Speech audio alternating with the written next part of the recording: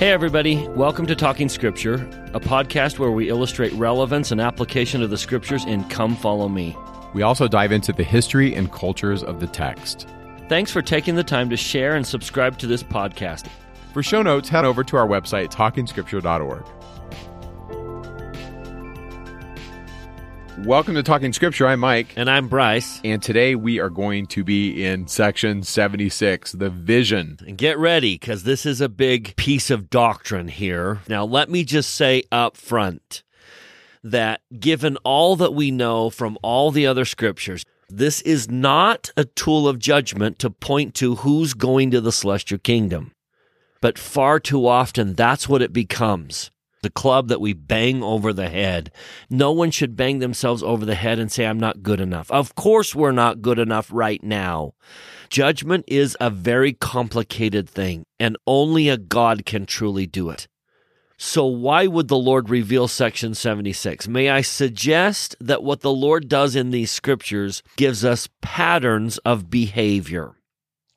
Patterns of identifying terrestrial traits in ourselves that we want to overcome. Not a tool of judgment to say, oh, you're going to the terrestrial kingdom, but rather to say that's a terrestrial trait, and I don't want to hold on to any terrestrial traits. I've used this analogy in the past. Let me do it one more time because I think this is the best way to look at sections like section 76 that hint at judgment and eternal consequences. In President Kimball's marvelous talk on the false gods that we worshipped, he talked about some researchers that went down to South America to capture some monkeys. They were way too fragile for kind of the snap traps that, you put your leg in and it snaps you. But they were way too intelligent for bait traps. You couldn't just put a banana under a basket and expect to pull the stick away and catch the monkey. They're way too intelligent. So they came up with an ingenious way to catch these monkeys. And I know most of you are sitting there nodding your heads because you know what I'm going to say. They bored a hole in a log or something, and then they filled the hole full of nuts or berries or something that they knew the monkey would like. For me, it would be chocolate. Yeah. Sticking the hand in that hole and then grabbing the fruit or the nuts. Once you make a fist, you can no longer pull your hand through. And that's when the researchers would come out from hiding and the monkeys would shriek and go crazy. But the one thing they wouldn't do is what led them into captivity, and that is they wouldn't let go of what they were holding on to. So picture in each of our lives a telestial box, a terrestrial box, and a celestial box. And inside are telestial, terrestrial, and celestial fruits. And let's be honest, we all have our hands in every one of those boxes. That's part of mortality. I have my hand in the telestial box, and I'm holding on to certain telestial fruits. And what I need is someone to point out what those telestial fruits I'm holding on to might be.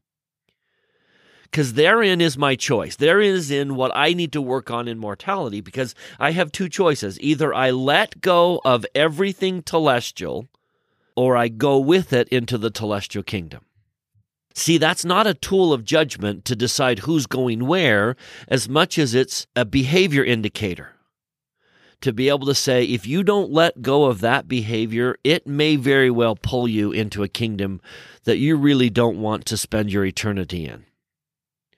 So let's identify telestial fruits, terrestrial fruits, and celestial fruits that I very much want to hold on to. What are the celestial fruits that I need to make sure I never let go of?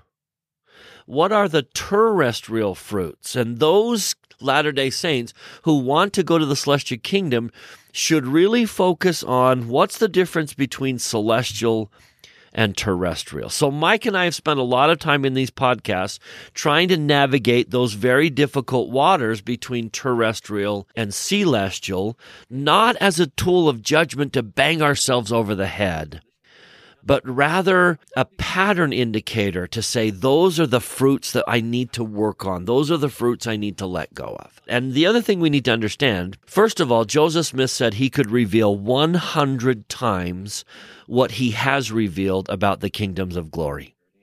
Well, if you think about that, 100 times Section 76 would be larger than the entire Doctrine and Covenants itself. And maybe with that fuller version, we would have a much better indicator as to who's going to what kingdom. But at very best, what we do have is simply a pattern. The Lord has scattered throughout the Scriptures this doctrine.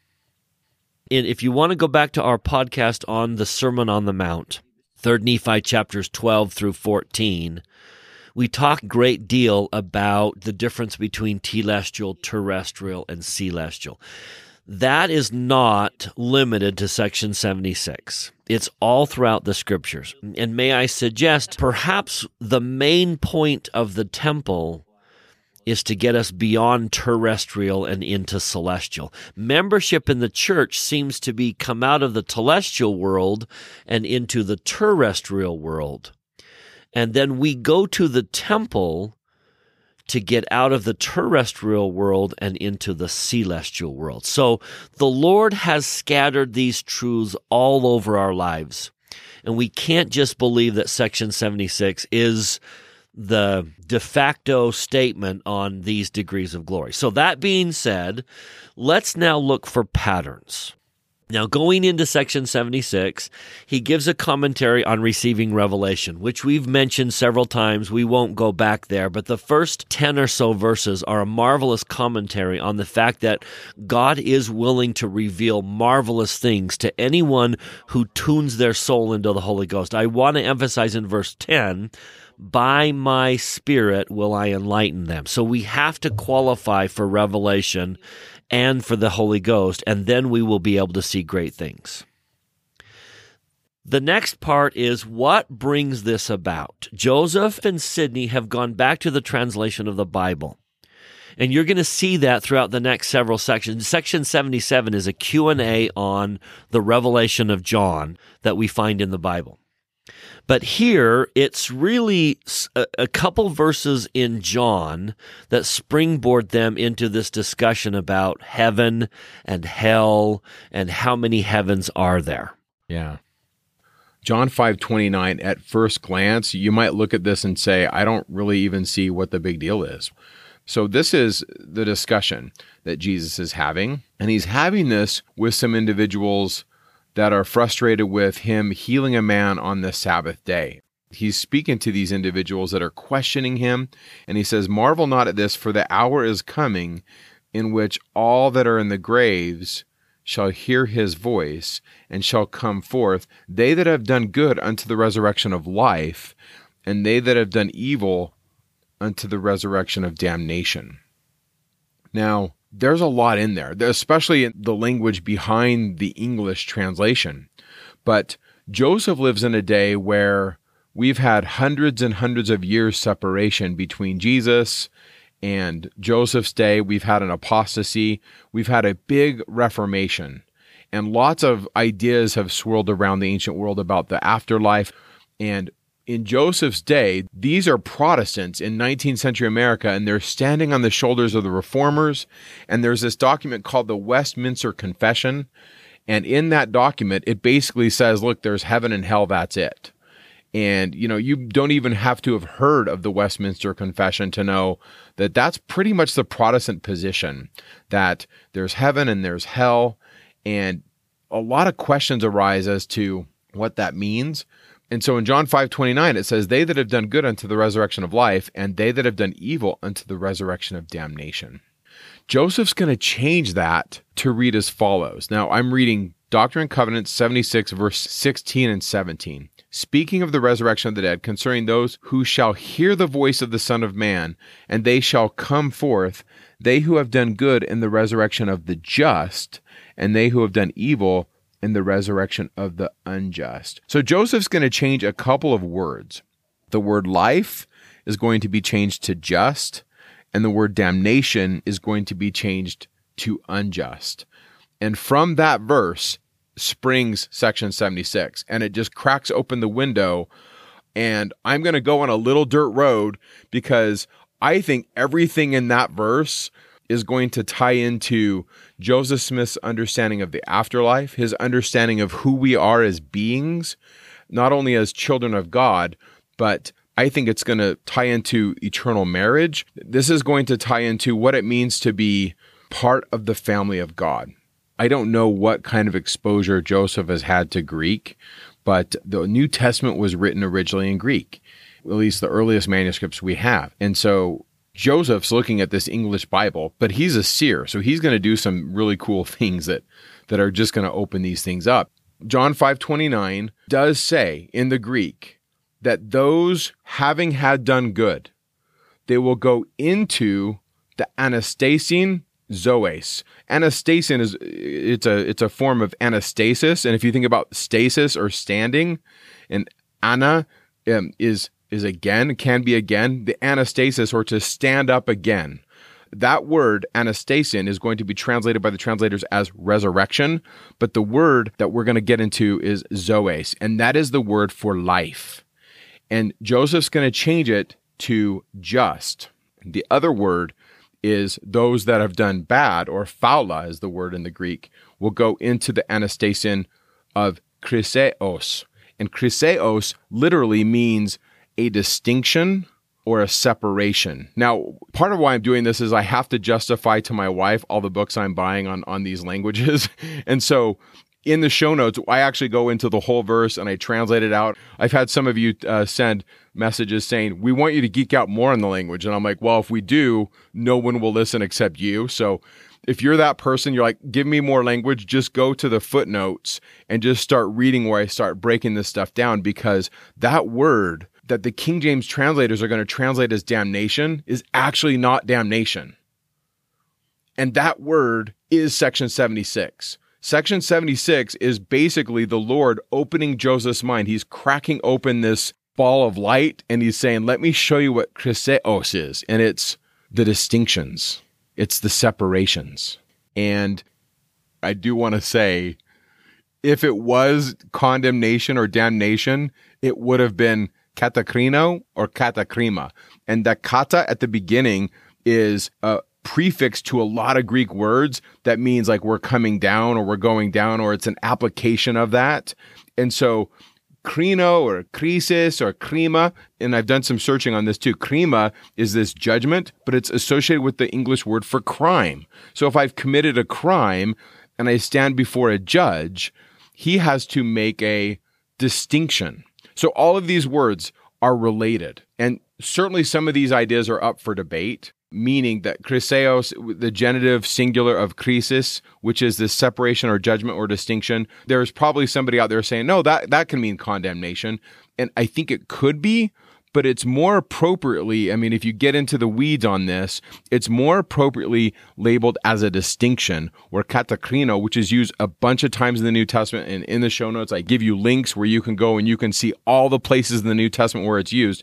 That's the word used for condemnation. So that word at the end of John 5:29 is like we're talking about those distinctions.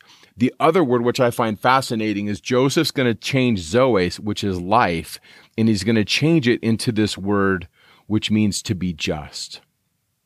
But I think it's both, because when the Jews aren't speaking Hebrew as much in the 3rd century, they translate the scriptures into Greek. And the Greek-speaking Jews that lived in the 3rd century, they take this passage that speaks about Eve and literally change it. They change her name from Eve to Zoe, which is that same word for life. Her name is Zoe because she is the mater panton ton zonton. And what that means, a mater is mother. She's the mother panton of all the living ones, or the living beings. The living ones, the zonton, are in Zoe. They're in Eve, and they keep the pun, and it's so important to them. Now, this is going to be my packaging, but that word for life, into the resurrection of life, Bryce, I really think as early as this time in February of 1832, Joseph Smith is seeing into the window of what the resurrection of life means, and it's tied to marriage, and it's tied to family, and we read this in the 132nd section of the Doctrine and Covenants. I can't prove it, but I think as early as this time period, February, because of this vision, I think there's so much Joseph seeing And he's like, I can't give you guys all this stuff. Section 76 is super simplified. I think that he sees Zoes and he's like, I'm going to trim that down. We're going to go with just. And to be justified means God has made me just. He's declared me innocent because of his atonement. But I think life would be a great translation. That Zoes to me is a big deal. That's going to be revealed to some select individuals in Nauvoo. So that's just a brief window into those words. I think the critical word is that last word, the genitive singular of krises in John 5:29, the distinctions, because that's what's going on with section 76. Yeah, and you can see that at multiple levels. So at the broadest, we're going to separate good from evil, those who receive a kingdom of glory from those who do not. And then we're going to say, okay, within the kingdoms of glory, what's the separation? Because clearly, as Joseph points out in the beginning, that's a broad spectrum. Those who receive a kingdom of glory. So then we're going to separate celestial, terrestrial, and telestial. And then later on, Joseph's even going to say, within the celestial kingdom, there's a separation. And there's 3 degrees within the celestial kingdom. Now, if that's true of every kingdom, then there's at least 9 portions of degrees of glory. And so the idea is, let's start broad and see what's the separation between those who receive a kingdom of glory and those who do not. What distinguishes them? And then the rest of section 76 will be within the kingdoms of glory. How do we distinguish them? So let's kind of take that idea, because notice how 76 begins with the personification of someone who was justified, someone who lived a justified life, Jesus. So we start in verse 20, we see the glory of the Son on the right hand of the Father and received of his fullness. Verse 22, after the many testimonies which have been given of him, this is the testimony last of all which we give of him, that he lives.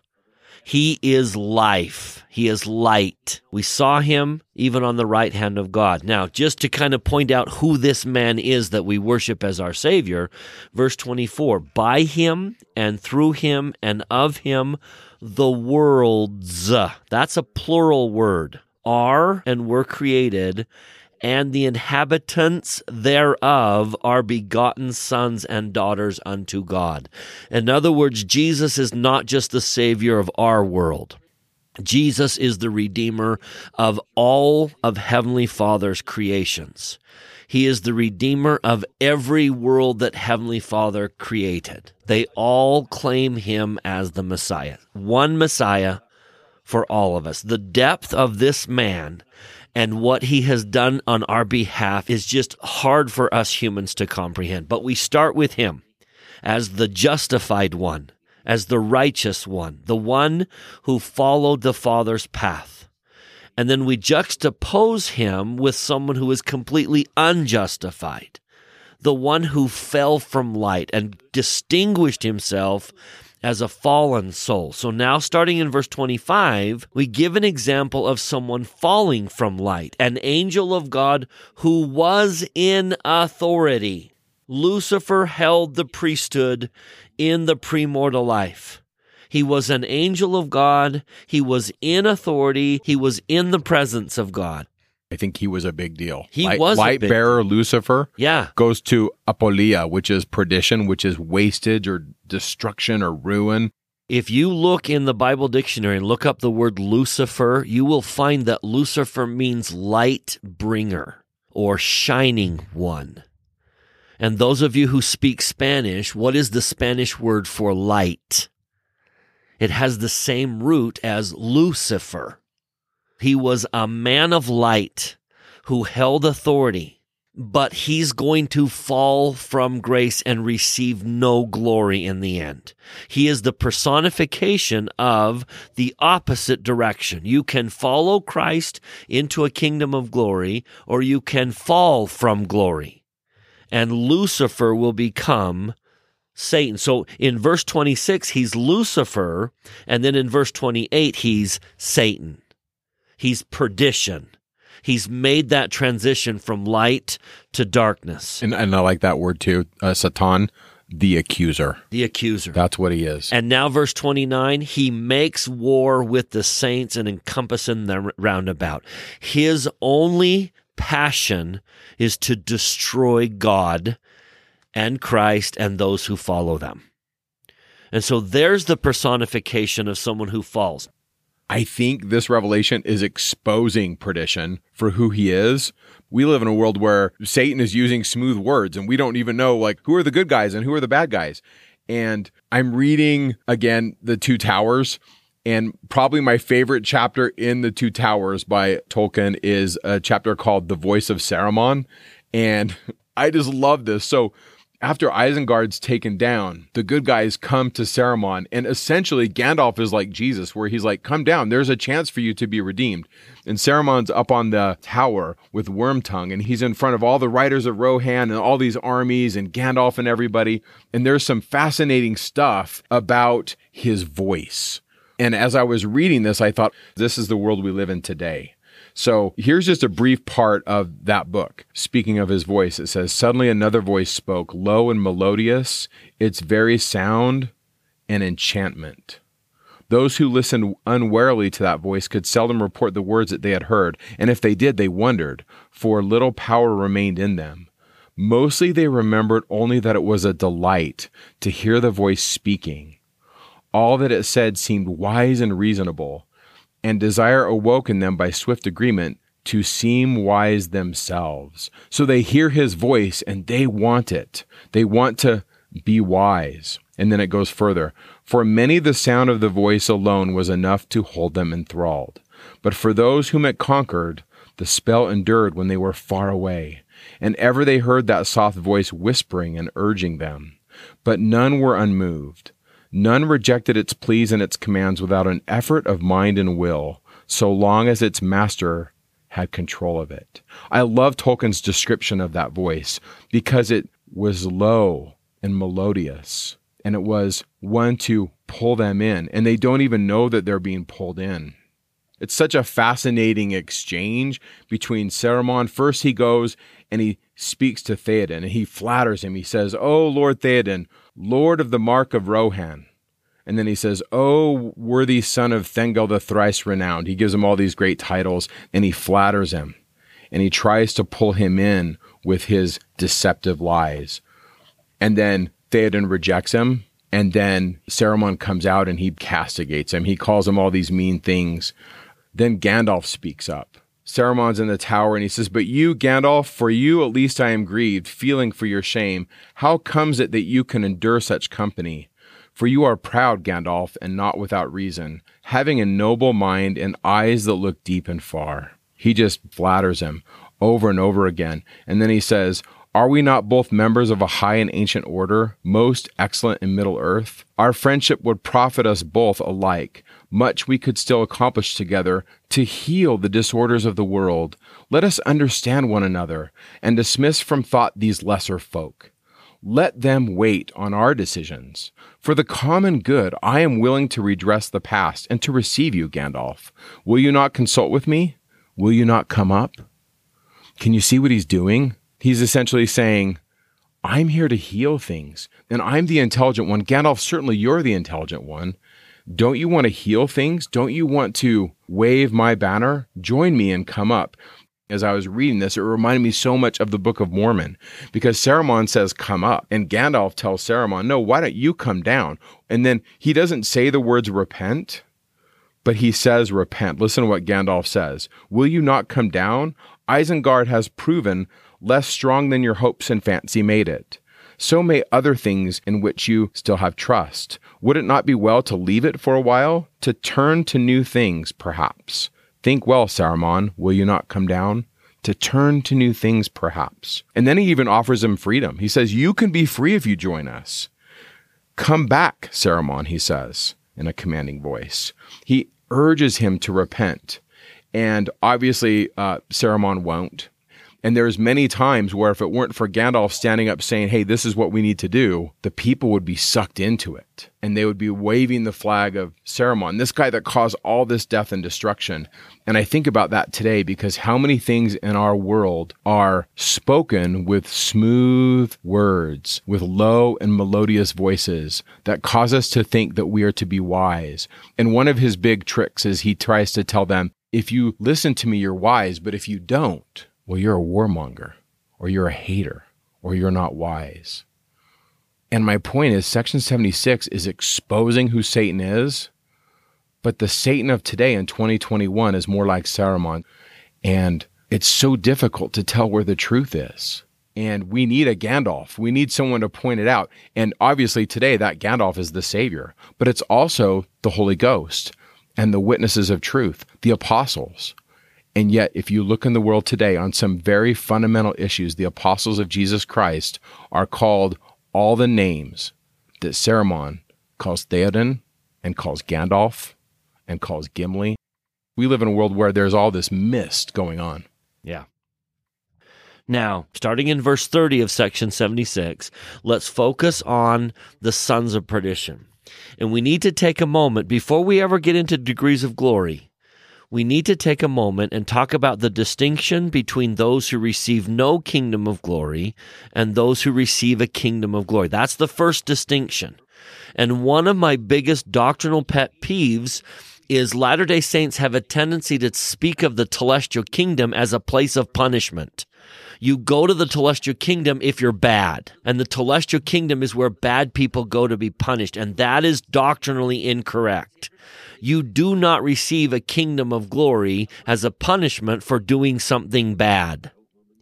You receive a kingdom of glory for doing something very, very good, something that the sons of perdition will not do. We need to stop thinking of the telestial kingdom as a place of punishment and see it as a place of reward for those who do something really good. So what's the really good thing that will get you a kingdom of glory? What is it that the sons of perdition will not do, for which they cannot have a kingdom of glory? And that's the focus of the next several verses. So verse 31, all those who know my power and have been made partakers thereof, you do not become a son of perdition in ignorance. You have to know the truth and choose to walk away from it. They have suffered themselves through the power of the devil to be overcome and to deny the truth and defy my power. They, verse 32, have become sons of perdition. Verse 34, there is no forgiveness in this world or in the world to come. Now, probably the very best definition of what makes a son of perdition is in verse 35. They deny the Holy Spirit after having received it. They deny the only begotten Son of the Father, and then this phrase, having crucified him unto themselves and put him to an open shame. They want nothing to do with Jesus, Jehovah, the Son of God, the Messiah. They want nothing to do with Jesus. You know, Bryce, I often thought that it was because of something they've done. And I think my interpretation of this is it's not necessarily that. It's that they don't want the atonement. The atonement cannot cleanse you or me if we don't want it. That's right. They reject Christ and his atonement. And that's what makes them a son of perdition.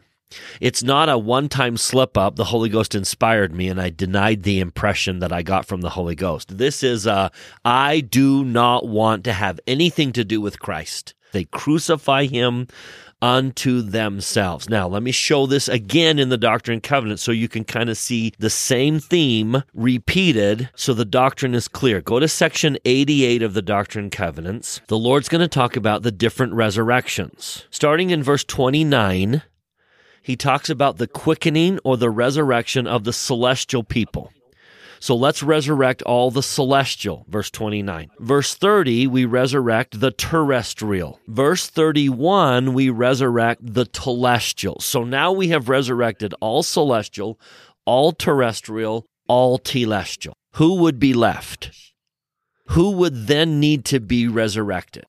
The sons of perdition who received a body. Now, verse 32, they who remain shall be quickened. So if you received a body, you will be resurrected. But notice what he says next.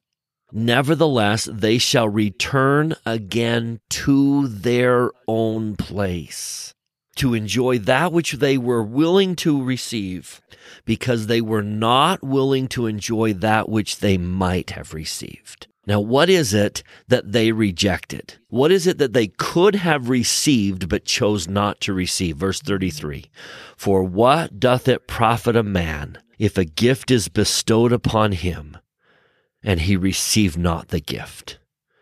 Behold, he rejoices not in that which is given unto him, neither rejoices in him who is the giver of the gift. You get the very clear reference there? They don't want it. They do not want Jesus or his atonement in any form. They reject Christ and his offering and his gift. So they will be resurrected, but they will return to their own place. Now, let me show you a fascinating little chain here. Let's start in the Bible. Let's just focus on the New Testament. Go with me to Acts chapter 1, to Judas Iscariot's being replaced in the quorum of the 12. Acts chapter 1 mentions that Judas committed suicide and ended his own life, and what happened to him afterwards. Look at verse 25. That he may take part of this ministry and apostleship, from which Judas by transgression fell, that he might go to his own place. He didn't want to be in Jesus' place. Now, let's turn to the Book of Mormon, and we're going to follow that same phrase through the Book of Mormon. Let's go to the allegory of the tame and the wild olive tree in Jacob chapter 5. Go to the very last verse. What happens to the bad fruit in the end? Remember, this whole allegory is to try and get this tree to produce good fruit. In the very end, we gather up all the bad fruit, and where do we send the bad fruit in verse 77? Jacob 5:77, the good will I preserve unto myself, and the bad will I cast away into its own place. Now notice Jacob chapter 6. Jacob is going to do like a one-verse summary of this whole thing, what he got out of the allegory. And notice what he mentions in verse 3, Jacob 6:3. How blessed are they who have labored diligently in his vineyard. How cursed are they who shall be cast into their own place. That was Jacob's commentary. What he caught is the distinction between the just and the unjust. That those who labored in the vineyard received the Lord's place, but the cursed are sent to their own place. So now we see it again in section 88. We saw that the sons of perdition will be sent to their own place in verse 32, but go all the way down to section 88, verse 114. Where will Satan spend eternity?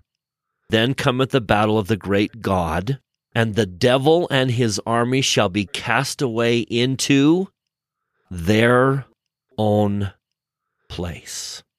Now, do you see the distinction? That is poetic justice. Their reward is their own place because that's how they wanted to live their life. They wanted to live their life their way. Therefore, God says, your reward is your own place, whatever you can make for yourself, because you cannot have one of God's places. Now, contrast all of this. Go back to the Bible. Let's go to John chapter 14. In my Father's house are many mansions. I go to prepare a place, one of my Father's places. Now, how do you get to one of the Father's places? Look at verse 6. You follow Jesus's way. If you live God's way, you receive God's place. If instead you insist on living your way, by your rules, Heavenly Father says, fine, your reward will be whatever you can make of yourself. Which is why one of the most profound things that C.S. Lewis ever wrote, he said, there are only two kinds of people in the end. Those who say to God, thy will be done. And those to whom God says in the end, thy will be done. Do you accept Jesus as Redeemer and Atoner? Do you accept his gift? Now, the distinction, once we get into the kingdoms of glory, one of the things that will describe the telestial people is they do not embrace the gospel. but they accept Jesus as Redeemer. That's the really good thing that gets you a kingdom of glory. Do you remember we did a podcast on section 19 on why there's a hell? And there's an exit in hell. The moment you accept the atonement, the moment you change and you repent, you get out of hell. And going back to John chapter 14, that idea is, in my Father's house are many mansions. Come.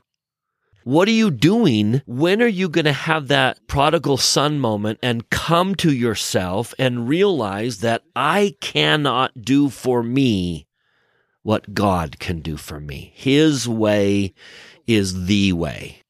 So given the distinction between those who get a kingdom of glory and those who don't, go back to section 76 and listen to what the Lord says. Verse 37, the sons of perdition are the only ones on whom the second death shall have any power. That means the telestial kingdom is not subject to the second death. Verse 38, the only ones, the sons of perdition are the only ones who shall not be redeemed in the due time of the Lord after the sufferings of his wrath. So yes, some of them will go to hell, but in hell they make a change and then they receive a kingdom of glory. The only ones that won't be redeemed are the sons of perdition. Verse 39, he keeps repeating this idea. For all the rest, meaning anyone who gets a kingdom of glory, celestial, terrestrial, and telestial, all the rest shall be brought forth by the resurrection of the dead through the triumph and the glory of the Lamb who was slain, who was in the bosom of the Father before the worlds were. Everyone else gets redeemed. And then verse 43, that Jesus glorifies the Father and saves all the works of his hands, except those sons of perdition who deny the Father after the Father. So everyone that gets a kingdom of glory is considered saved. You are saved from the awful monster that Jacob spoke about in 2 Nephi 9. You are saved from hell, from torment, from the lake of fire and brimstone. And that, verse 45 through 48, that's their own place. What they can make of themselves is nothing. And so the Lord says, the end thereof, the place thereof, the torment thereof, no man knows. Neither was it revealed, neither is, neither will be revealed unto man, except to him that are made partakers. I show it to some, but it's so tremendous, I have to shut it right up. The end, the width, the height, the depth, the misery thereof, no one can understand unless you are made a partaker thereof. Therefore, the telestial kingdom is a kingdom of a reward for having done something very good. Excellent, Bryce. A fundamental message of the Book of Mormon, too, that it's now's the time to repent, right? How many times do we read this? For example, Alma 34. Do not procrastinate the day of your repentance until the end. For after this day of life, which is given us to prepare for eternity, if we don't improve our time while in this life, then cometh the night of darkness, wherein there can be no labor performed. Don't procrastinate. And yet, in this revelation, Joseph sees these degrees, and within the degrees, there's degrees of light and glory. What if God's goal is to get us all there when we're ready? Doctrinally, we would say, well, we don't teach it either way. The church has never announced a definite doctrine on this point, meaning you can advance or you can't advance. Can you go from a telestial kingdom eventually in time and become terrestrial? Can a terrestrial being, through eons of time, become a celestial being? Some of the brethren have held the view that it was possible.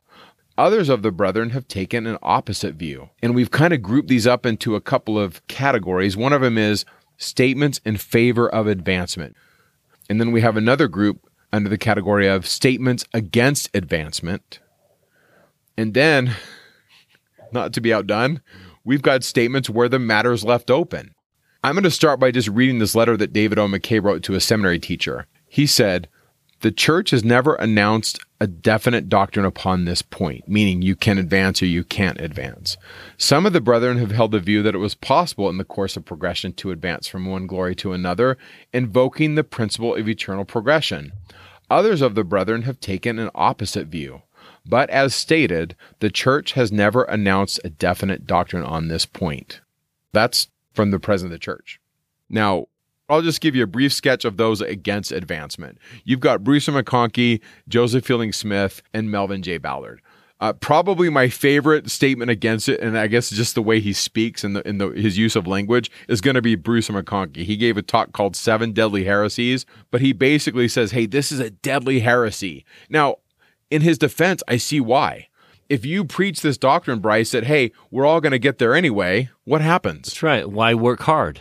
Yeah, why even repent? Right. That's Nehor's doctrine. That's exactly what Nehor taught in the Book of Mormon. Everyone's going to be saved, so why work hard? So you can see why Elder McConkie is saying this is bad and stuff. And he's going to quote section 76, verse 112. But where God and Christ dwell, they cannot come, worlds without end. Now, what that scripture may have meant is, in that telestial state, as you live a telestial life, you cannot go where God and Christ dwell, but that doesn't necessarily say you can't change your nature and then be welcomed in.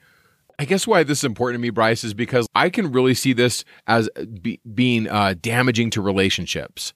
That tool of judgment we talked about earlier. Yeah. It becomes a club that we bang over the head and say, well, we write them off as a terrestrial being or a telestial being, and we have no hope of them ever being a celestial being. Yeah. But it can also go the other way. So if I have this view of, hey, it's all going to be good, we're all going to get there, then why try? I'm going to go golfing. Why do I need to do anything? I can do whatever I want. And so I can see this being damaging on both sides and being used as a tool. So, I mean, there's a bunch more that say definitely no way. Spencer W. Kimball is another one, as well as George Albert Smith. Some that leave it open. We've talked about David O. McKay in his letter. Others, well, if you look at James E. Talmage's Articles of Faith, we actually give you 3 different printing editions where you can see that process go from yes to no to maybe. And then you see a group of the brethren that say, hey, they're in favor of advancement. You've got prophets like Brigham Young and Wilford Woodruff. And you've even got Joseph F. Smith, where he opens up that possibility in the 1910 improvement era. So you can read these quotes and have them in your head, at least know about them.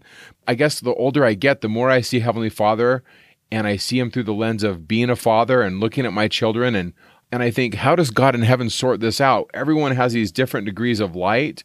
And so I like the spirit world as this place where we can kind of get our bearings and we can kind of sort things out and listen to the Spirit. I see that as the temple and the church. And so I'm in that space of being more in that realm of being a universalist, but yet doctrinally we would say, well, we don't teach it either way. We teach, hey, there's 3 degrees of glory.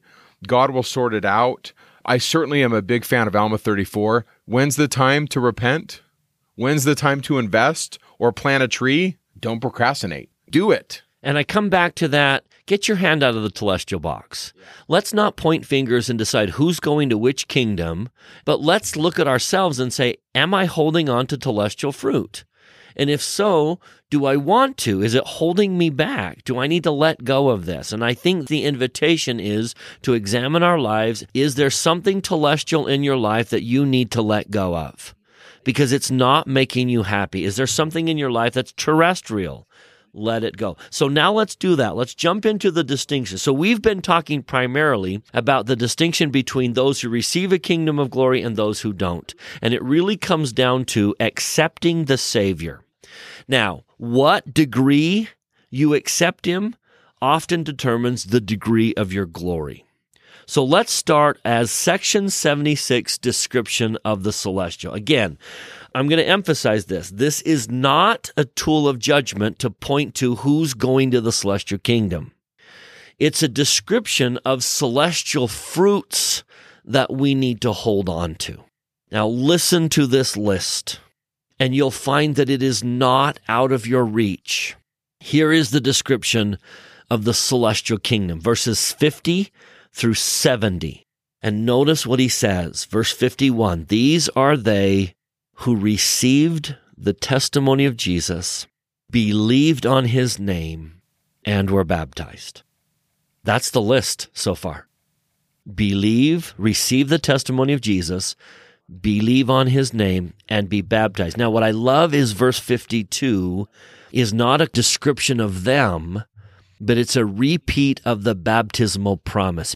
52 is a reminder, if you keep your baptismal covenant, this is what will happen.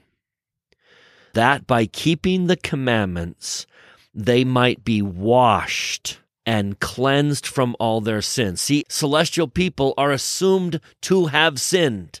You know, sometimes we think celestial people are a bunch of people walking around that have never done anything wrong. Wrong. And that's just not it. They have assumed that they sinned, but they repented and they kept the commandments and they fulfilled baptismal covenants. And by keeping commandments, they were washed and clean. To go to the celestial kingdom, you have to be washed and cleansed from all sin by the atonement. They receive the Holy Ghost by the laying on of hands, by him who is ordained and sealed up to this power. That's the simple list. So far we've got receive Jesus, believe on his name, be baptized, which will wash and cleanse you and qualify you to receive the Holy Ghost. Now verse 53, if you overcome by faith.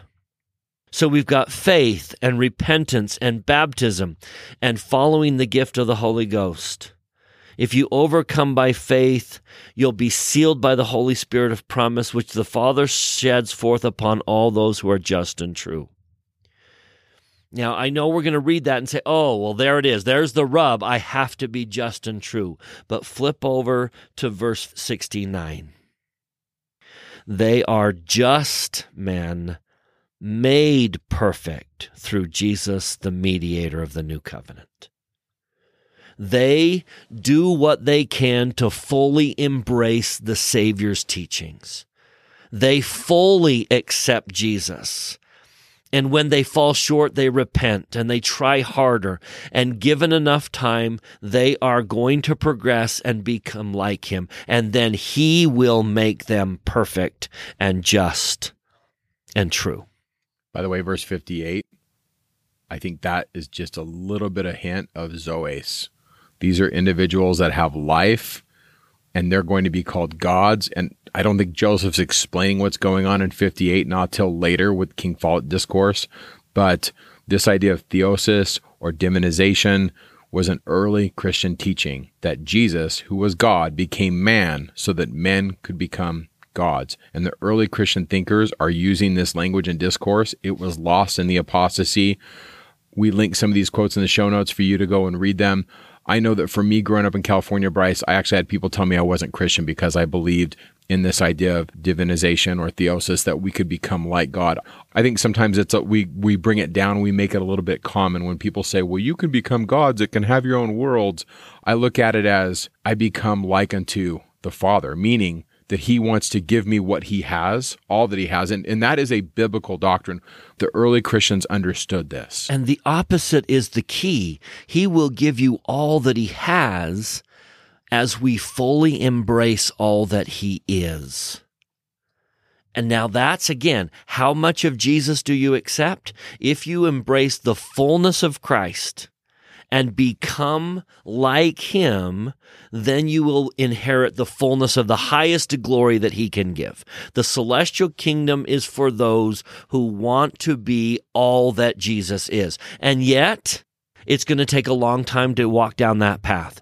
It's going to take repentance and baptism and forgiveness and renewing of covenants and a lifelong pursuit. But the heart is, I want to fully embrace all that Jesus is. I want to forgive like he forgives. I want to be kind like he is kind. And I'm trying to be like Jesus. That's who goes to the celestial kingdom. Those who fully embrace who he is and what he is. And they do it a step at a time. I feel inclined to remind you of 2 Nephi chapter 28, verse 30. Read that carefully. We progress line upon line, precept upon precept, here a little and there a little. If you receive, you get more. And then read 2 Nephi 31, verse 20. If you are progressing and advancing, and then you die, that's the end he's Nephi speaking about.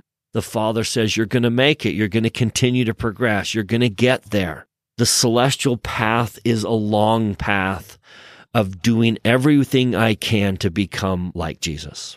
So there's the first distinction within the kingdoms of glory. I love that. If you look in section 76, in verse 53, they overcome by faith, and they're sealed by the Holy Spirit of promise. And then 54 says, they are they who are of the church of the firstborn. They are they into whose hands the Father has given all things. They're priests and kings who have received of his fullness, even of his glory. Priests of the Most High after the order of Melchizedek. And then we get into the order of Enoch and the order of the sons of God. And then verse 60 will overcome. These are kings and priests, it says. But I also like to call this out, that they're kings and queens, priests and priestesses. The end of their celestial role is kings and queens like Heavenly Father and Heavenly Mother.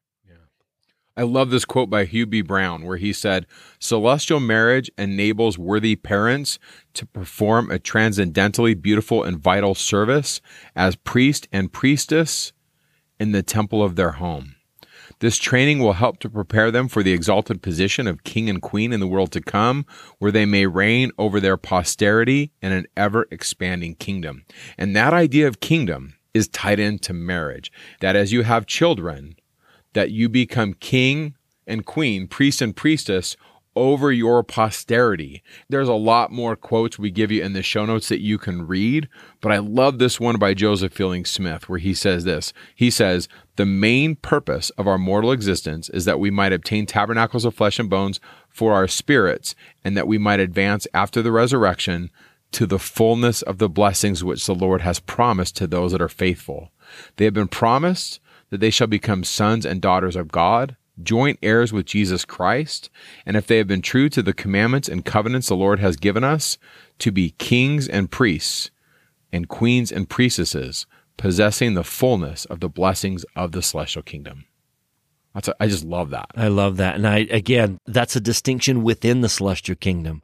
Not all celestial people will embrace that extent. And I don't know why the Lord has not revealed what are the difference within the celestial kingdom, but there's a desire to be celestial, and then there's a desire to be like Heavenly Father, to be kings and queens. And it's not a switch that magically gets turned on someday. It's something that we start today.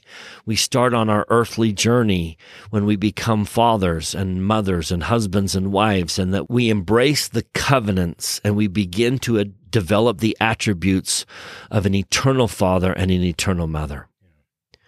And this really does crack open the window to the great revelation on Sinai in Exodus 19, right around verse 5 and 6, where the Lord says, I want to make you a kingdom of priests and a holy nation. And then he gives them, these are the commandments that you've got to live to kind of get in that space. This is tying in our day, the latter-day seer, to a great and mighty seer of antiquity, Moses. And what we're seeing is we're seeing these threads being connected through the restoration. Yeah, I love it. Now, the next distinction, 12 verses in section 76 describing terrestrial people. Clearly, that can't be the Lord's intention to give us a definitive list of what it's like to be terrestrial. Go to the Sermon on the Mount. The Sermon on the Mount is trying to get us beyond the terrestrial law. And so as Jesus says, hey, do you remember how I told you not to commit adultery? Now I'm telling you not to think adultery. There's a distinction between terrestrial and celestial. May I suggest that if you will go to the temple and embrace temple covenants, the whole point of the temple is how do you get out of the terrestrial and into the celestial? And so section 76 is not the place to fully understand who goes to the terrestrial kingdom. But what is mentioned here is faithful to a point, not all the way. That's what he seems to emphasize. So in verse 74, he says, who received not the testimony of Jesus in the flesh, but afterwards received it. Now, I know some people push that to an extreme and say if you reject the gospel on earth and then you accept it in the spirit world, the highest you can go to is the terrestrial kingdom. But I just can't believe that that's what it means. There's way too much involved in what goes on in the spirit world and what goes on here. But they were honorable. They were good. So they embraced Jesus, just not all the way. And I think that's what you're saying in verse 76. They receive of his glory, but not of the fullness. Don't go all the way and become. Notice verse 79. They're not valiant in the testimony of Jesus. So terrestrial people are good, honorable, law-abiding, kind, gentle people, but they don't fully embrace all that Jesus is. Maybe they don't forgive like Jesus forgives, and they allow resentment to stay in their heart. Or pride can be a terrestrial sin. And again, we're back to the Sermon on the Mount where he's describing terrestrial people have a tendency to love those who love them and hate those who hate them, while celestial will love everyone. So there's always that, where is your heart? Is your heart kind of holding back and not fully embracing the gospel, not fully embracing Christ? Bryce, I think that really fits a lot of our listeners. I think if you're listening to this podcast, you're trying to read the scriptures, you're trying to follow Jesus. And I certainly read this list of these terrestrial folk, and I'm like, that's pretty much me. Like, are we ever really valiant enough? Have we ever really done all we can? And so maybe I'm just talking to myself here, but I'd like to extend a hope that it's going to be okay. I love verse 60. Speaking of the celestial, they shall overcome all things.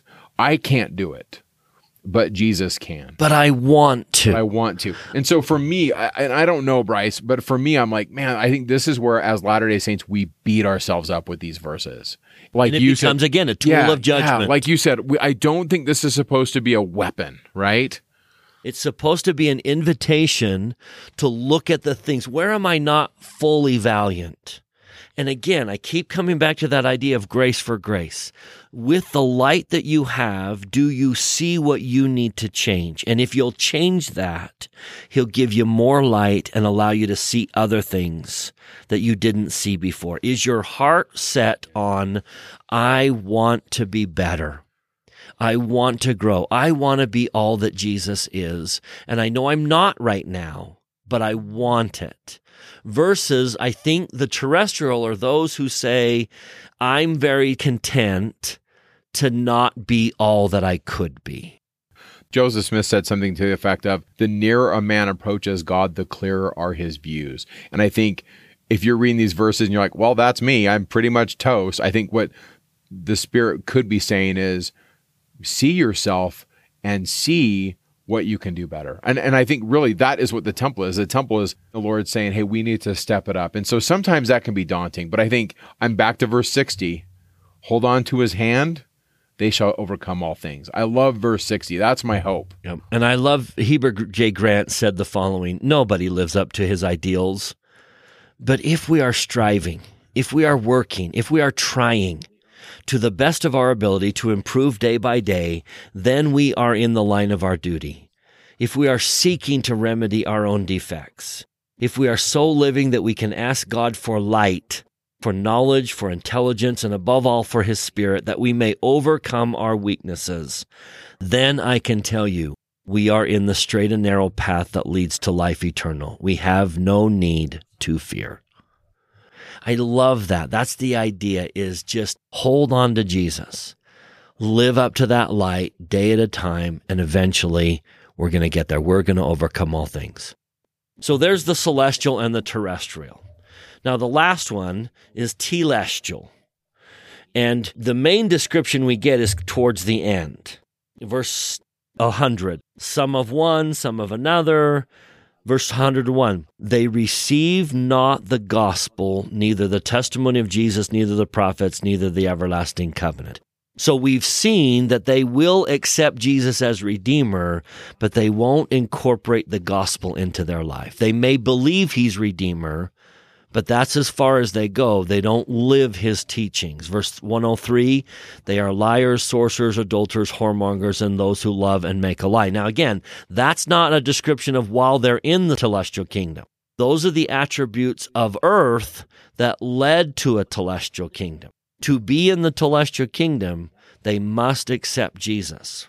But the path is often a path of lying and deceiving, of immorality, of carnal sins, that verse 106 leads them to hell, where they suffer the wrath of the Almighty. And while they're in hell, they're given a chance, and that's when they will bow the knee and accept that Jesus is the Redeemer. Unfortunately, 109, the celestial kingdom is filled with an innumerable host, like the firmament of heaven. Verse 110, all of these shall bow the knee. Now, I think there's two bowings of the knee. One is before I go into hell, and one is when I come out. And so there's the path that kind of leads to telestial. It's a very carnal path. It's a very natural man-laden path. It's giving in to all the appetites of the natural man and letting the animal have control over us versus letting the Spirit have control over us. And with that, we've kind of taken a brief look at the distinction between the different kingdoms of glory. And I remind you, Joseph Smith, he's a 26-year-old getting this revelation. He's standing in this room in the John Johnson farm. And we know from the historical record, Philo Dibble writes that Joseph wore black clothes, but at the time of this vision seemed to be dressed in an element of glorious white, and his face shone as if it were transparent. But I did not see the glory attending Sidney. Joseph appeared, Philo writes, as strong as a lion. But Sidney seemed weak as water, and Joseph, noticing his condition, smiled and said, "Brother Sidney is not as used to it as I am." I love that. Joseph experienced a change in his countenance. He sees these visions that the early Christians spoke about and wrote about. There are these other traditions out there that are actually very much in line with Latter-day Saint theology, and extra-biblical texts shows that there were people that believed in Jesus, but they also believed in some of these ideas that we see in the Restoration. These were swirling around in early Christian literature in what are called apocalyptic texts. And over time, as the Bible became solidified, as they put together this corpus of literature that we now call the Bible, it didn't exist prior to like 367. I mean, by 367, we get a list by Athanasius where he comes up and says, hey, we're going to go with this list of 27 books for the New Testament, and we're going to go with these books for the Old Testament, and that list doesn't really become solid right then. But over time, it does. These other texts just kind of fell by the wayside. Some of them were destroyed. And apocalyptic literature, now this is a generalization, so bear with me, but apocalyptic literature is this group or this corpus of literature that is before Jesus and after Jesus. And it's a group of people that have religious ideas that are proclaiming things against the establishment. They want the temple to be something that they envision that it could be, but it isn't. And I think in a sense, Jesus stands in this vein of light. Jesus walks around the temple. He goes to the temple, but then there are statements where he says that they're making his Father's house a house of merchandise. You can see Jesus where he talks about it being a place where it's a den of thieves, but it's his Father's house. And so to me, Jesus is kind of walking in this vein of light of many of the authors of these apocalyptic texts and visions. And so there's so many of these, but I want to just share how some of them viewed the heavens. It was pretty common in a lot of these visionary experiences for there to be multiple heavens. And there's a text called Third Baruch, and it's a Jewish work with Christian interpolations or injections into the text, according to one scholar. And in this text, Baruch is led to the fifth heaven, where he sees the entrance to the heavenly temple, but he's unable to proceed any further. And as he sees this, he sees a gate, and he has a heavenly guide that stands there with him at the entrance of the gate, and he sees three groups of angels approaching the entrance into this level of heaven. One group bears baskets filled with flowers, which represent the merits of the righteous. And another group carries partially filled baskets containing the deeds of the people of middling character. And then he sees a third group bearing no baskets at all.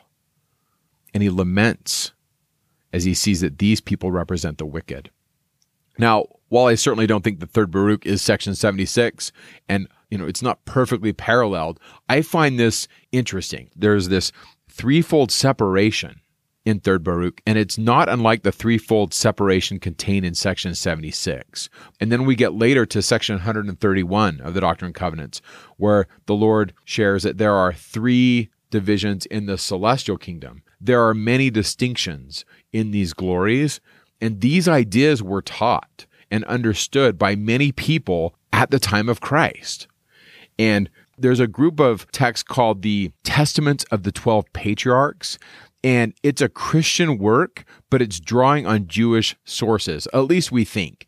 And within this corpus of literature, each of the different patriarchs have what's called a testament. For example, Levi, in the 8th chapter of the Testament of Levi, he's brought up into heaven and he's clothed in sacred vestments, and every single article of clothing is attached to an abstract noun in the genitive. So, for example, it's not just the holy robes he receives, but it's the robe of the priesthood. And then he gets a crown, but it's not a crown, it's a crown of righteousness and a breastplate of understanding and the garment of truth and so forth. And these genitives shift the focus from priestly garments as required elements to the larger meaning of the priesthood, meaning that in the Testament of Levi, he's clothed with these sacred vestments, but as he's clothed, each article of clothing is trying to teach you what the clothes mean. And there was some of this stuff going on in early Christianity, this idea of ascension and being invested or clothed. That's where we get the idea of sacred vestments. And pretty much every religious tradition, whether it's Greek Orthodox or Catholic or Jewish, in Islam, and I'm not an expert on all religions, certainly, but if you go to some of these other churches, you see that the priest, in a sense, is inviting you ritually to come into God's presence, and they're wearing sacred vestments. For example, I'll use the Greek Orthodox tradition. At the altar is the priest, and he's clothed in sacred vestments, and behind him is this iconostasis. And it's kind of like, the best way I can describe it is it's like the veil in King Solomon's temple. And behind the iconostasis is where they're going to invoke the power of God to bless the Eucharist so that it changes, or so that it becomes something that we take to be brought into God's presence. And a lot of times behind the iconostasis, there's the vision of the tree, or as it were, the mother of God.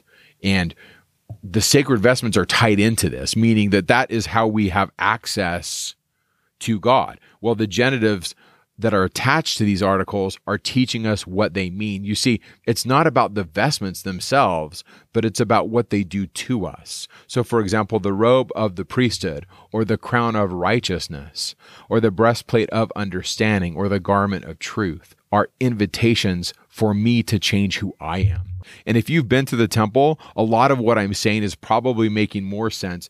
Now, in some of the Enoch literature, Enoch is not only clothed, but he's anointed. He's clothed in glorious garments, and he becomes like the angels. As far as changes to the visionary, we referenced earlier Philo Dibble's account of Joseph Smith changing. Well, in the Ascension of Isaiah, so the Ascension of Isaiah is this text that talks about Isaiah's ascent into the multiple heavens, a whole bunch of them. And what I find fascinating is as he ascends, part of the ascension of Isaiah in the 7th chapter is very similar to section 76. In section 76, Joseph and Sidney see the Savior, but then they also see the forces of darkness. And if you go to the 7th chapter of the ascension of Isaiah, this is what we read, that Isaiah sees Samael and his hosts, and there was fighting, great fighting therein, and the angels of Satan were envying one another. And he has this psychopomp, or this angelic guide that's guiding him through the levels of heaven. And so Isaiah turns to this angel, or this guide, and says, what is this? What's going on? And there's this big war happening, and he asks about it, and the angel turns to him and says, so has it been since the world was made until now, and this war will continue until he whom thou shalt see will come and destroy him. And so I find this awesome, because in the ascension of Isaiah, we have so many similarities between his experience of ascent and visionary experiences and this 76th section of the Doctrine and Covenants, or what is known as the vision. Now, we didn't mention this earlier, but Brigham Young said that many people in the church really struggled when this became public and it became published and known, because it went against their tradition. And their tradition was that there was heaven and there was hell, and that's it. And that's another reason why I like reading some of these extra biblical texts, because it shows that there were people that believed in Jesus, but they also believed in some of these ideas that we see in the restoration. And there's more. There's so many more. One of the fun ones is in the Ascension of Isaiah.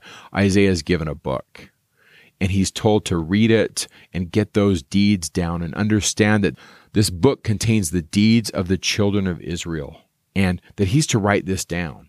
Now, what I find really interesting, if you do a real careful reading of section 76, over and over again, the Lord tells Joseph, hey, write this down. Verse 28, while we were yet in the Spirit, the Lord commanded us that we should write the vision. And then in verse 80, and now this is the end of the vision which we saw of the terrestrial, and the Lord commanded us to write while we were yet in the Spirit. And then in verse 113, this is the end of the vision which we saw, which we were commanded to write while we were yet in the Spirit. But great and marvelous are the works of the Lord, and the mysteries of his kingdom, which he has showed unto us, which surpass all understanding. That verse 114, tells me that there's so much more that Joseph is not able to communicate to us, that it surpasses our understanding. I'm grateful that we have these translations of these texts so we can just go and read them and see them and know that I think Joseph Smith is standing in this tradition. He's standing in this tradition as a visionary. He's inviting us into a different space. When we get to Nauvoo, he starts to put some of these pieces in place, teaching us more about life and the temple and sacred vestments and what it means to be a king and a queen in the world to come that the early Christians spoke about and wrote about. This is not the main point of Section 76, and if I was teaching a gospel doctrine lesson, I would not go there and cite this stuff, but it's good to know about. I think it's just good as a follower of Christ, it's just good to know that there are these other traditions out there that are actually very much in line with Latter-day Saint theology and thought, and that at 26, Joseph Smith is just getting so much and can only give us so much. Like I said, so many people struggled when this revelation was given because it went against their tradition. Yeah. And what I hope you take away from this podcast and from your study this week of Section 76 is not a tool of judgment, that no one should bang themselves over the head and say, I'm not good enough. Of course we're not good enough right now, because the process of mortality is to decide where is it that you want to go and what are you on the path to become. If you really want to follow the Savior and embrace all that he is, that path eventually will lead to the celestial kingdom. Because he is good enough. And he will make us perfect. Yeah. So may we all decide today, how much of what he is do I want to become? The fullness, everything that he is, a part of that, or just the bare minimum, or none of it? Those who want to embrace the fullness of who he is will receive the fullness of his glory. And with that, we will see you next week when we cover sections 77 through 80. Have a great week. Talking Scripture is not an official production of The Church of Jesus Christ of Latter-day Saints. The opinions expressed in this podcast are Mike and Bryce's opinions only. We refer you to official church sources and the church website to clarify any doctrinal questions.